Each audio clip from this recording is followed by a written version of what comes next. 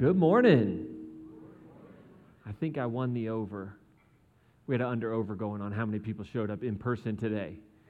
So I think I got a free lunch out of the deal. It's not going to cost me lunch. So good job, everybody. Thank you for saving me $15 this week. I appreciate that. I'm not going to tell you who didn't have the faith in you, but, starts with a J and ends with an Emmy. But I don't know. So we'll see. Don't let him count today, all right, because I got a feeling he might mess the numbers up. But hey, if you're a guest this morning, my name is Ryan. I'm the lead pastor here at Crossroads. Good to have you here today. If you're tuning in online for the first time, maybe it's halftime, or maybe the Broncos have just done such a good job. They're just squashing the Jacksonville Jaguars. Could be vice versa. I really don't know. What is the score of the game right now? I know y'all are looking. 21-17 who? Broncos. So just turn it off. This is what I know is going to happen in the room all the next, hour and a half we're together. Like, that's exactly what's going on in this place. I know it. So it's good to have everybody here. Let me ask you a quick question. How many of y'all are Ted Lasso fans? Anybody Ted Lasso fans? I would appreciate that. If you're not a Ted Lasso fan, I want to encourage you to leave. No, I'm just kidding. I want to encourage you to get Apple TV Plus just for the trial period to watch Ted Lasso. Some of the greatest characters that have been written, and truly a really wonderful show. And I love one of the themes within Ted Lasso is this idea of winning. Right? There's this tension between developing a team, right? The Greyhounds. What does it mean to be a team, to work together, but also recognize that these are professional athletes, right? And how do they actually move together, but yet win, right? And so they have the goal, obviously, as a professional football team in Europe, or soccer is what we would say on this side of the pond, to win a championship. That's the goal. And we all kind of set goals. We love championships. I've got my Avs championship hat on today. You all, I want to thank you for that. I think I was noticing that they do play the Bruins at some point in time, so I might get tickets to go cheer on the Bruins, but that's all right, you all still love us no matter what. But we love to set ambitious goals in our lives, right? We want to be people who think about the future. We want to be people who win, right? Have you ever set an ambitious goal? Raise your hand up nice and high if you've set a goal in your life. And for you, it was ambitious. Might not be for somebody else, but for you, it felt ambitious. Like my goal was stay awake today, That was the goal. Some of you, your goal last night was get to church, right? You were here all day yesterday working hard, right? But we set ambitious goals, right? Maybe you want to be number one at work, number one sales, whatever it might be. Maybe you wanted to make varsity. You're in high school, and that was your goal, right? You start off as a freshman, and you said, one day I'm going to make varsity, whatever it might be, right? Maybe you have an ambitious goal of getting out of debt. Maybe life happened to you. Anybody ever have life happen to them? And so debt happens with it, right? You say, I'm going to get out of debt, right?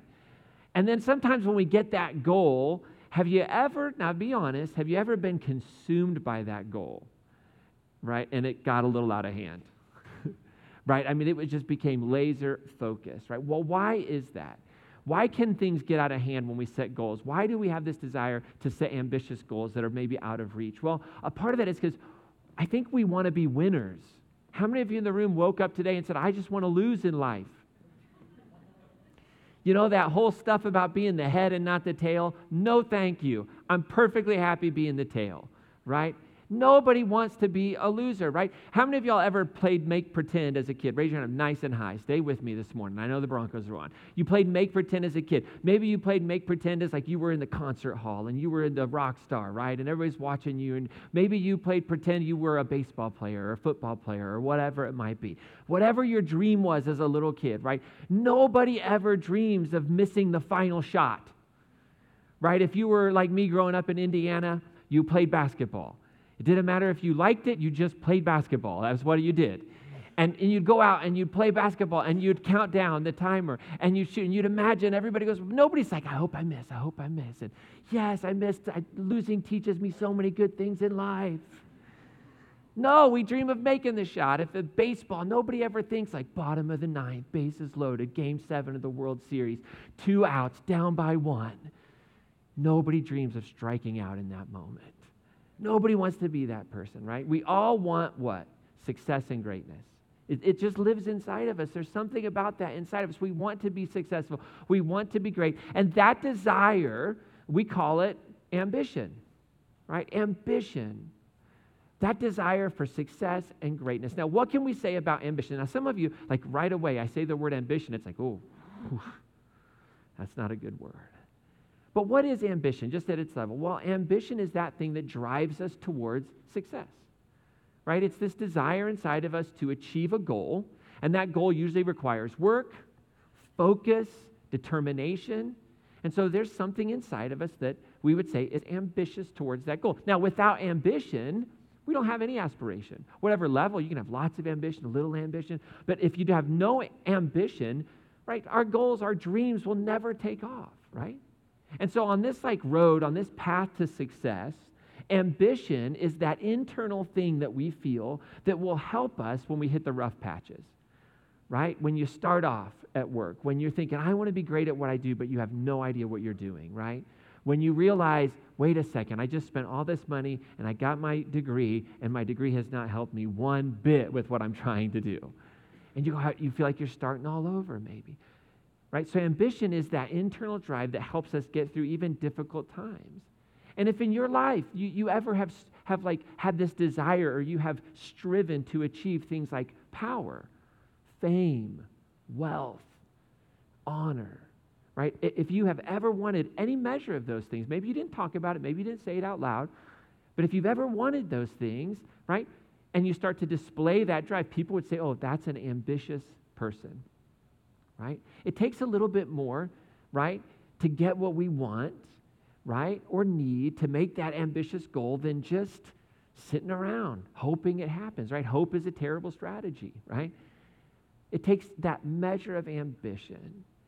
Now, ambition has kind of a broader meaning too, right? It's not just like this desire for one goal, but it just could be desire or energy or focus in general.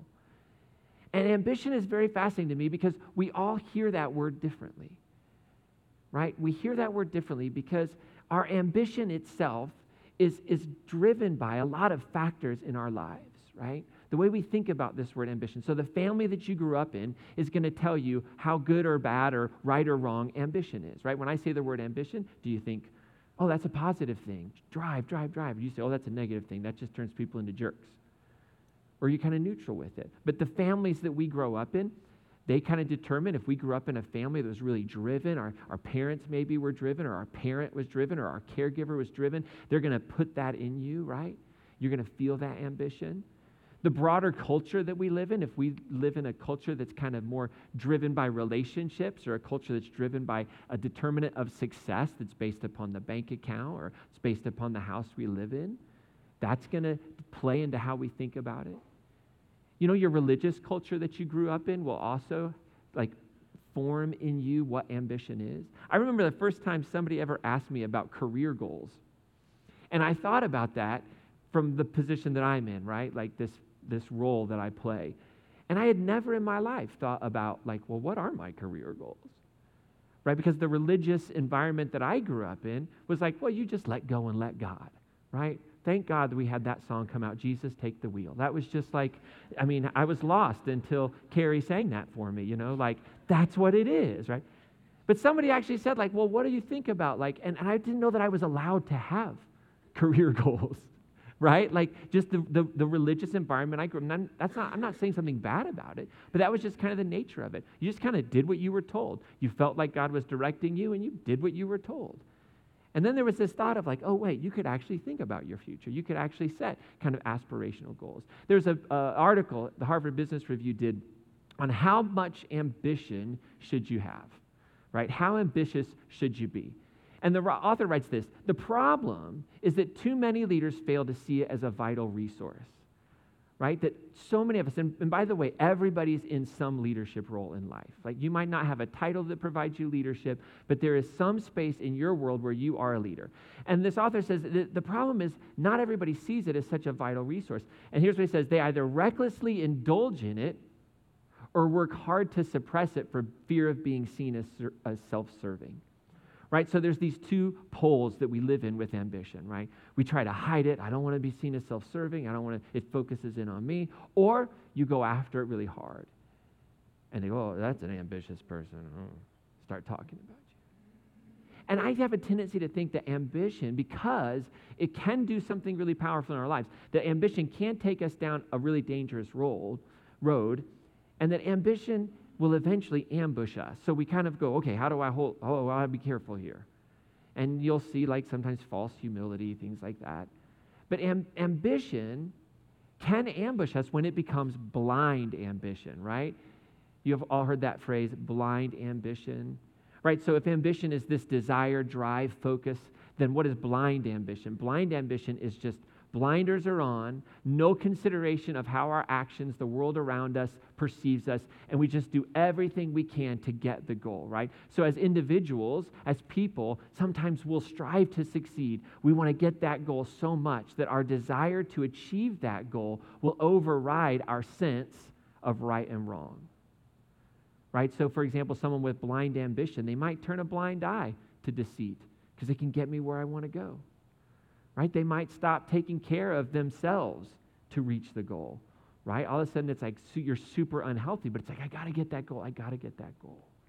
Right? And so here's the deal. When we work with blind ambition, oftentimes we become our own worst enemy. And oftentimes we become like the worst. You know what I mean? Like, nobody wants to be around us. Nobody can work with us. Nobody can work for us. Nobody wants us on their team because we're blinded by this idea of success. An author who writes a bit about ambition said this: sometimes our highest goal becomes our big enemy when we move towards our goal blindly without focusing, I love this, on the path we follow. Isn't that good? Right? That great thing that could be a wonderful thing in our lives, but when we don't focus on the path that we're on to get us there, right, it can become our own worst enemy. And actually what's incredible about this is not a new human experience. It's not like all of a sudden like we woke up as a Western country and thought, let's be ambitious. Ambition is a part of the human condition. Even Jesus talks about ambition. Right? Jesus gives us some wisdom on how to navigate ambition in our lives so that we can achieve and get on a path that leads to true eternal impact and greatness. And so what wisdom does Jesus offer us on greatness? Well, there's this great story that we find in a couple of the Gospels, and it's used a little differently depending upon the author you're looking at, but I want to look at it in the Gospel of Luke. Now, if you're new to Bible study, new to the whole Scripture thing, and I just said the Bible, and now you're kind of freaking out and go, here we go. They're going to control me and manipulate me and tell me how to live and everything that's wrong with it. Here's the scoop. I personally, and I think around our church, one of our values is wisdom. We see Scripture, this collection of books that have been written over thousands of years, to be wisdom for our lives.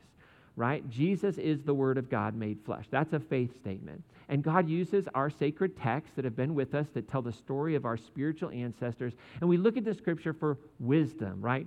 I happen to think that when you look at these texts for rules, you will run into problems. And when you try to say you follow the Bible, you're just going to run in circles. It's a very, very difficult thing. So we look for wisdom. We look to be led by the grace and love of God. Okay, so everybody take a nice deep breath right before we talk about the Bible, because I know that can be it legitimately can be a real source of trauma in our lives. So we have this great story in Luke, and Jesus, here's what's fascinating. Jesus has talked to the disciples, and they get into an argument. So Luke 22 says this: a dispute also arose among them, that's the disciples, the 12 that were following Jesus. It could have been a broader group of disciples, but it was probably the 12 that became known as the apostles, as to which one of them was to be regarded as the greatest. Like being around Jesus changes you. Just makes you beautiful people, right? Like these are the people that were around him in the flesh, right? And I love it. Now, you want to know what's really funny about this moment? Like you might not think it's funny, but I think it's funny. Is that Jesus had just in the story, in the narrative, the way that Luke describes it, like Luke has Jesus telling the disciples, one of you knuckleheads is going to betray me and ruin this whole thing. My paraphrase. Like Jesus says, there's one among you who's going to betray me. And they start arguing about that, right? Not me. Who, you? Like, they're like, it's got to be that one over. I don't even know that guy. Where'd he come from? Like, so they're arguing over who's going to betray. And then that turns into an argument over who's the greatest. You could see it happening, right? Like, I wouldn't do it. I carried his sandals. I wouldn't do it. Like, I come from this era. So they start saying why they're not the worst among them, which then leads to the conversation, well, you all should really value me as the greatest. And there's this whole thing taking place among them in Luke's description of it, of like defending themselves from being the one who would betray to saying, not only am I not the one who's going to betray, I'm actually better than all of you. And you all should recognize that. Like, it's me. So they're arguing and they're arguing and they're arguing. And here's what I think. I don't think that the disciples were arguing over who's the greatest in Jesus' eyes. I think they were arguing over who should be seen as the greatest among their peers. Like, who's in charge when Jesus is gone? Not gone for good, but just like gone when Jesus has an appointment. Who leads us, right? So that conversation takes place because they want to be great in the eyes of their peers. And I just want to honor that. Like, I think that's okay. But Jesus says to them in that moment, listen, the kings of the Gentiles, they lord it over them. And those in authority over them are called benefactors. In other words, there's a hierarchy and a structure. And there's the benefactors and the beneficiaries. And there's the ones who are in charge. There's the ones who have all the power and all the money. Now, in this moment, Jesus does something very interesting to me that is almost the complete opposite of the religious environment that I grew up in. Jesus doesn't condemn the disciples for their ambition. Jesus doesn't say, you idiots, what is wrong with you? Have I not been with you so long? He does do that when they're praying in John. He's like, can you not tarry 5 minutes? He says 1 hour, but right, like there's this sense that Jesus like doesn't want to squash it.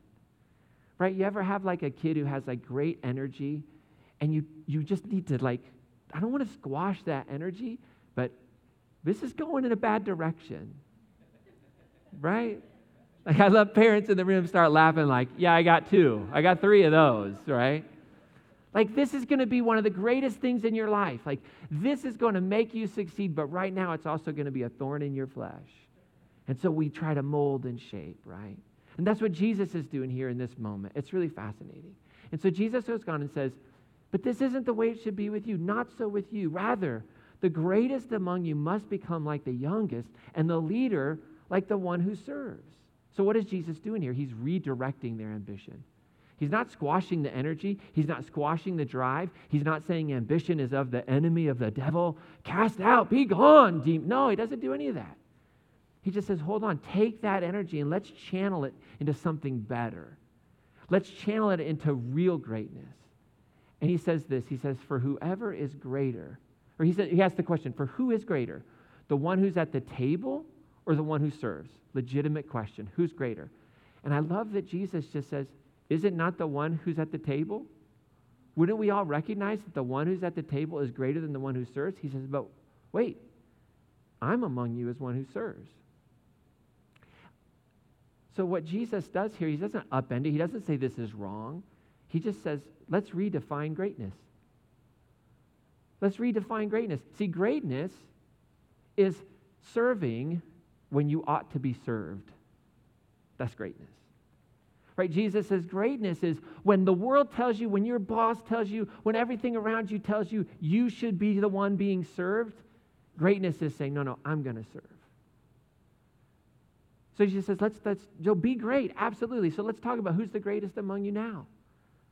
Who's the greatest among you now? So I don't want us to miss this as we launch into this series that really is, how do we find this unlikely path that Jesus gives us into greatness? How do we do that? Well, the unlikely path that Jesus offers us is not get rid of ambition, but it's to take that ambition and develop it in service.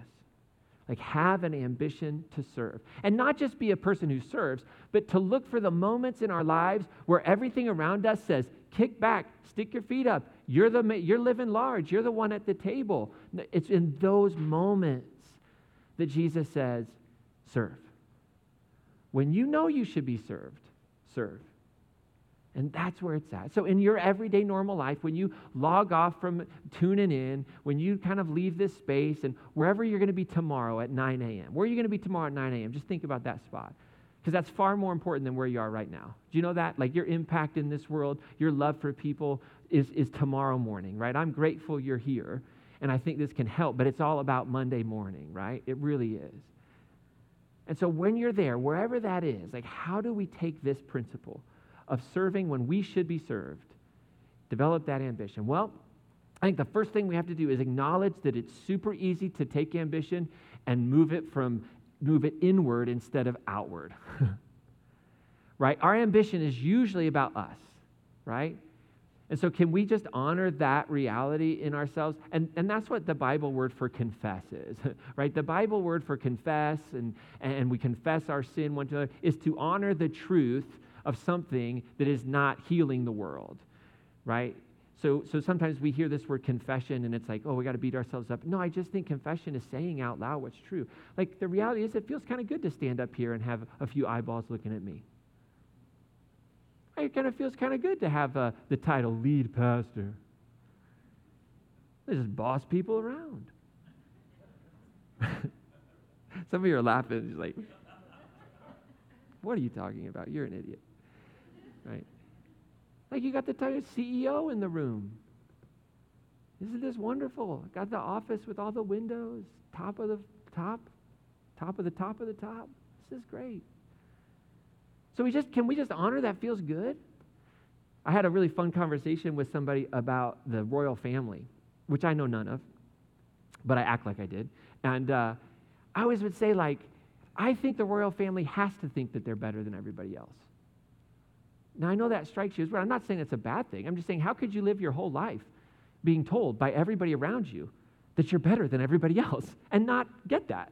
Does that make sense? Maybe not.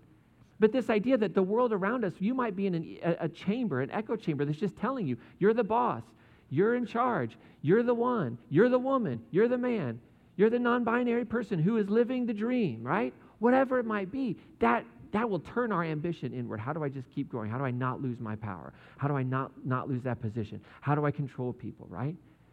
I think what I'm saying is it's a natural reality as we consume power. Right? So I'm not judging that. I'm just saying we have to honor that and confess that that's in me.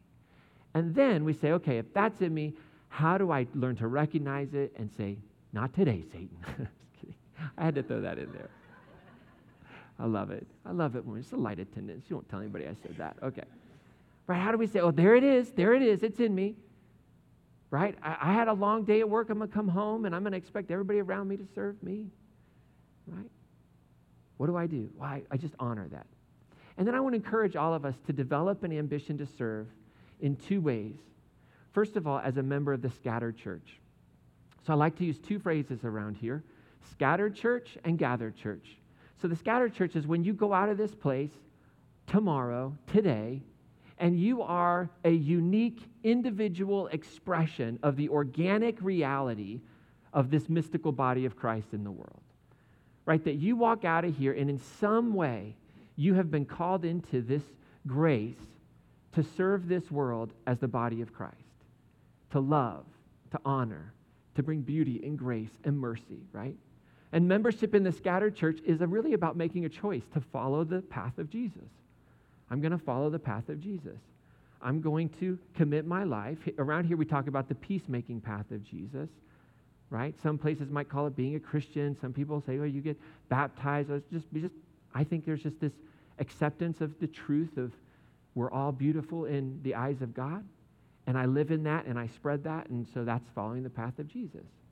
And now you become this part of the mystical, organic body of Christ. So be a person of peace in your home, in your neighborhood, at work, and you serve when you deserve to be served. Like, I deserve to be served here. So instead of letting that get y'all in a bunch, just know that Jesus says, you're absolutely right. So start serving people. Like, that's the upside down kingdom of God. I absolutely 100% deserve. Do you know how hard I worked to get to this position in life? And Jesus is like, absolutely, nice job. And now that you're there, the thing that you do is serve. Wait, what? Isn't it my? No, it's not your time to be served. What are you talking about? Have you not been paying attention to me?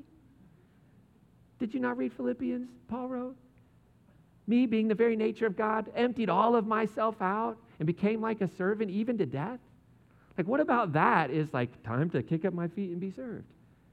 He says, no, you're absolutely right. You deserve to be served. I think Jesus would honor that. You deserve to be served. The problem is the values that say you deserve to be served are all messed up. They're not God values. So live against that grain. Honor this moment. And so we do that by sharing our power. Ooh, what?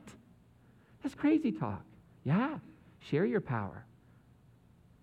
Don't hold it tight. Put the needs of others first.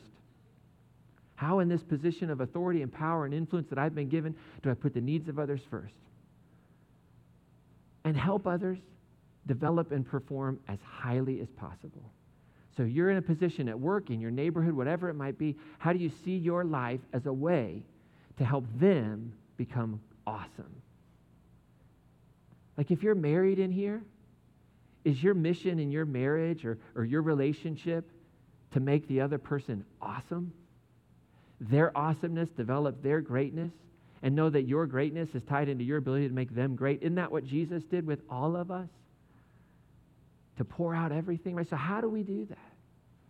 And then I want to encourage you not only to do this as the scattered church, but to do it as a member of the gathered church, all right? So this is a unique thing because the gathered church is like a local church, and it's an organization. In our context, in our culture, it's a nonprofit. And nonprofits generally have members of some sort, and that's just kind of the way we function under the laws of our land, right? And so I want to encourage everybody to participate in a unique expression of the organized mystical body of Christ, a corporate witness of the goodness of God in this world, a corporate witness of the power of love and mercy and grace and truth and humility, right? To participate and be a part of it, and so to be a member. Now, I happen to know a little bit about this church membership, but if this isn't your church, if you just happen to be tuning in or whatever, I want to encourage you, find a church and do more than attend. Like, sign in, be a member. Now, inside your program is a little membership card like this. Pull it out for me right now. We're going to go through membership orientation right now. I'm serious. This is not rocket science, people. So if you'll turn on the back, right, and you'll see like membership at Crossroads Church, right? Members at Crossroads Church, right? You're 16. How many in the room are 16 years or older? Raise your hand up nice and high. 16 years or older. Some of you don't want to admit it, but you are. You're 16 years of age or older. So that's something in our Bibles. You got to be 16. And you have to have been around participating for 6 months, right? So those are kind of the two external, like non-thought kind of qualifications of just personhood, okay? It says, Crossroads Church members believe in the peacemaking vision of Jesus, and we commit ourselves to creating a church where everybody can experience the hope and freedom found in the life, death, and resurrection of Jesus. Right, so membership is not just about joining a club. It's about participating in creating something where everyone is welcome, where everyone can come, and we share our beliefs, and we create this space where we care and love for one another. We love for the outsider, for our community, that they might not be a part of our church. We love them. We love and care for one another as we go through different struggles together, and we create a space for that. Right, and you can see the history of Crossroads Church started in 1996 with this idea of let's be a church where people that don't feel welcome at church can come. And that vision carries on and is still a part of why we do what we do when we do it. And then you'll see the section there that says the heartbeat of Crossroads Church. 3 things that you should probably understand before you check the box. I'm a member, all right? 3 things, that's it. There's lots of other stuff, but 3 core things, right? The heart of Crossroads is to reach out to the spiritually dissatisfied, disconnected, and deconstructing who are longing for something better for themselves and for this world. So that's one of our values as a church, that we don't exist, we don't craft our experiences on Sunday mornings, we don't think about our programs simply for people that are in, simply for people that have it all figured out, but it's for people who are questioning, for people who are exploring, for people who have been dissatisfied, for people who have been disenfranchised. And so as members, we come together with that focus, the music that we choose, the way in which we gather, the times. We think more about what's just convenient for us and what we like, but what might be there for somebody who's longing for a spiritual community but says, I don't think there's one that exists that will have me, right? Number 2, are you with me? What's going on with the Broncos? I know you're checking in. Is it tight? What is it? They won? It's over. It's a perfect time for it to be over. We can focus now. Okay, good. All right, here we go. They won, too. It's a sign from heaven. Everybody's members. Okay, perfect. I love it. All right, here we go. Another heartbeat of Crossroads Church is this: inspire, equipping, and encouraging people to walk the peacemaking path of Jesus in your everyday normal life. So that's the key phrase there. We exist for Monday, right? One of the things that we like to say internally is their Monday is as important as our Sunday. So as a staff team, we really focus on weekends, right? That's what we do as a church. But if all we think about is Sunday, then there's a problem. Like it's Monday. It's the peacemaking path of Jesus. That's the way we think about Christianity today in this space. How do we walk the peacemaking path of Jesus? So we want our topics, we want our talks to be about how do I go out into my everyday normal life and live these principles, live this wisdom. And then finally, we focus on rewriting the 5 unacceptable truths. And so Dennis talked about those for just a brief moment, but our 5 unacceptable truths that we want all of our work and all of our partnerships to focus in on are spiritual emptiness, poverty, illiteracy, fear of the other, racism, sexism, and homophobia, and modern-day slavery. So we want all of our work, the peacemaking path of Jesus, to dig into what are the cultural truths that we find unacceptable, that this is not the peacemaking path of Jesus. This is not the kingdom of God as envisioned by Jesus. And so how can we actually allow our spiritual lives to impact this physical world, right? And then you'll see there's some commitments there at the bottom. This is what members commit to, right? And I want you to pay close attention because I'm bringing you to a very, very practical next step, all right? Here's what it is. To be a member, number 1, follow the peacemaking path of Jesus. You say, I'm in. I want to follow Jesus. And here's the thing. I've been following Jesus now for a long time, 40 years. I know I don't look it, but I have.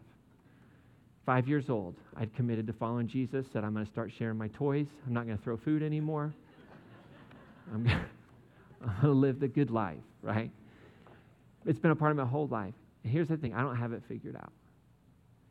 I don't have it figured out. So don't read that and say, oh, well, it's a desire to follow a peacemaking path of Jesus, to recognize the complexity of what that has meant in the history of the world and the planet when it comes to Christendom.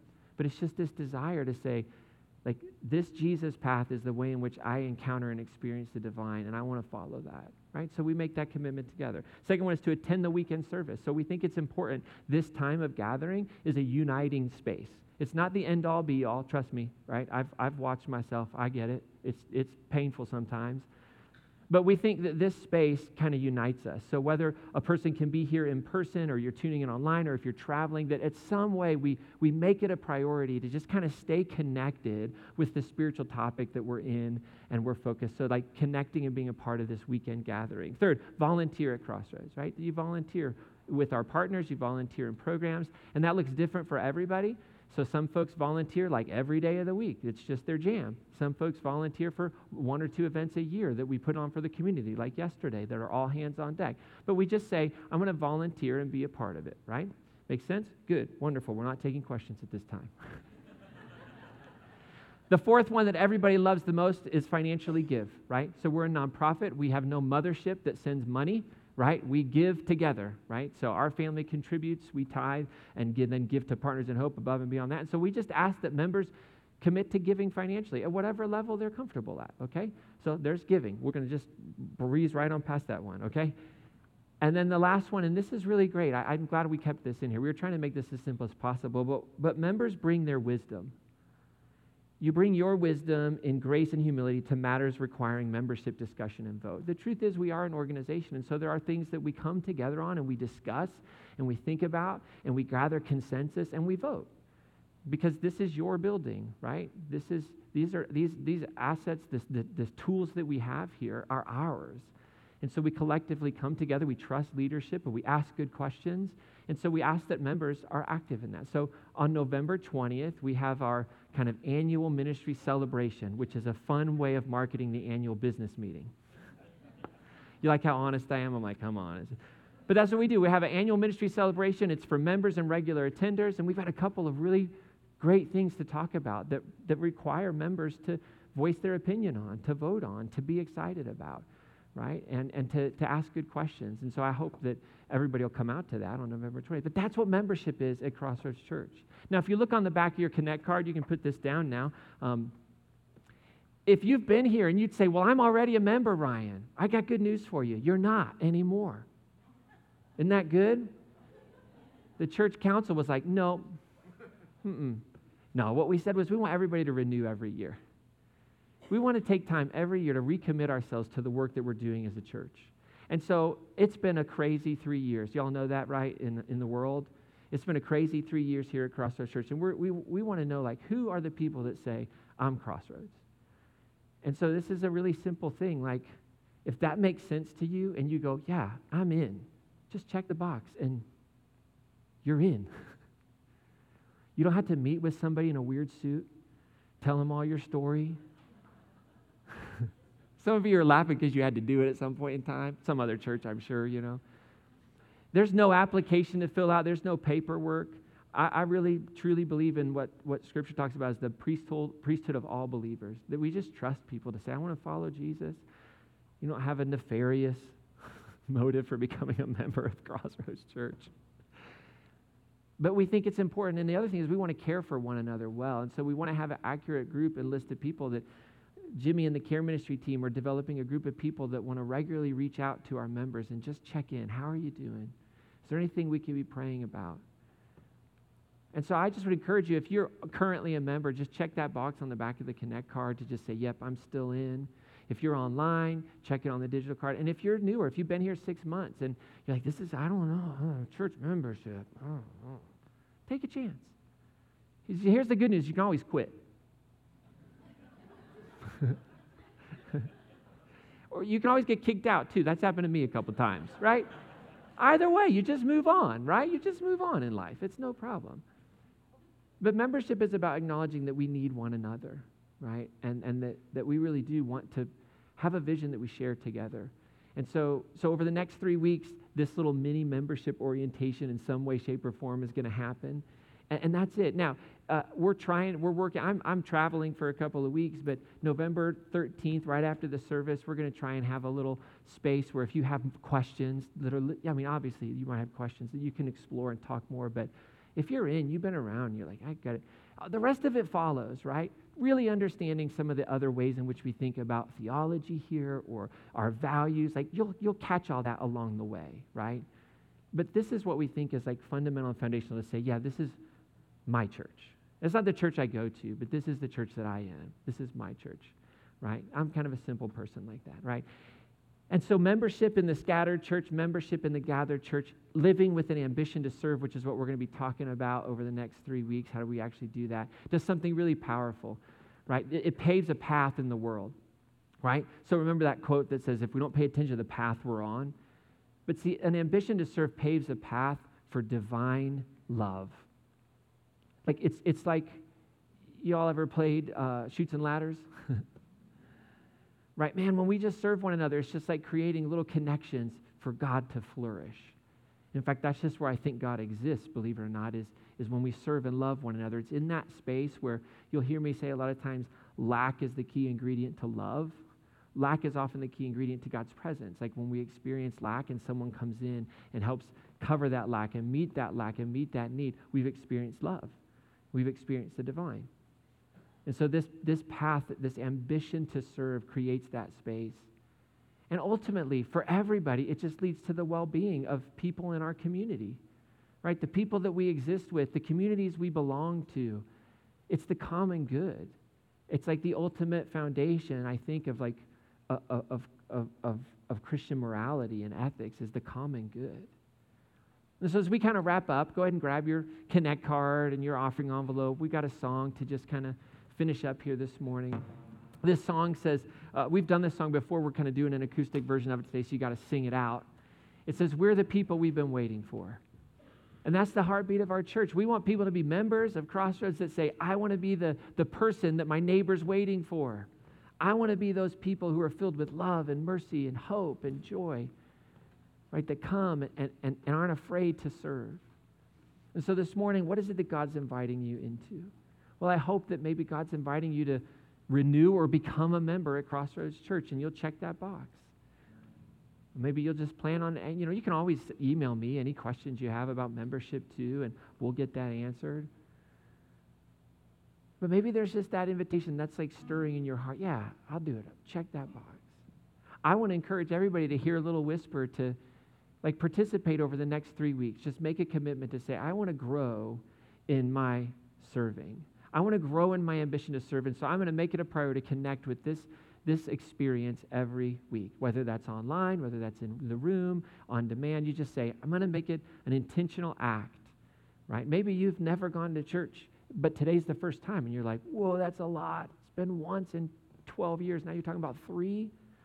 Just give it a try and see what maybe practical ways there are to reach into this space of greatness that's kind of unlikely. And then I hope that as you're thinking about membership, or if you're a regular attender, on November 20th, we have our lunch. So right after church here, we're going to have lunch together. We're going to celebrate things that have happened through us together, God working. We're going to talk about the future, the coming year. It's not going to take much time. It'll be about an hour total between go get your kids, grab lunch, come in here, and then we're going to deck the halls for anybody that can stay afterwards. We're going to put out the Christmas trees and the Christmas decorations if you want to on the 20th. It's going to be a fun day. But you can sign up for that on the back of your Connect card. Just put how many people are coming as well. All right. So take a nice breath. Finish filling out that Connect card, your giving envelope. You all know it's a light attended Sunday, so thank you for giving triple. I appreciate that. I'm just kidding. Just joking. Thank you for being here today. So we're going to sing this song. The other song, I'm going to come back and give us our blessing for the week, and then we'll head out into our everyday normal lives as a scattered church to be love in our world.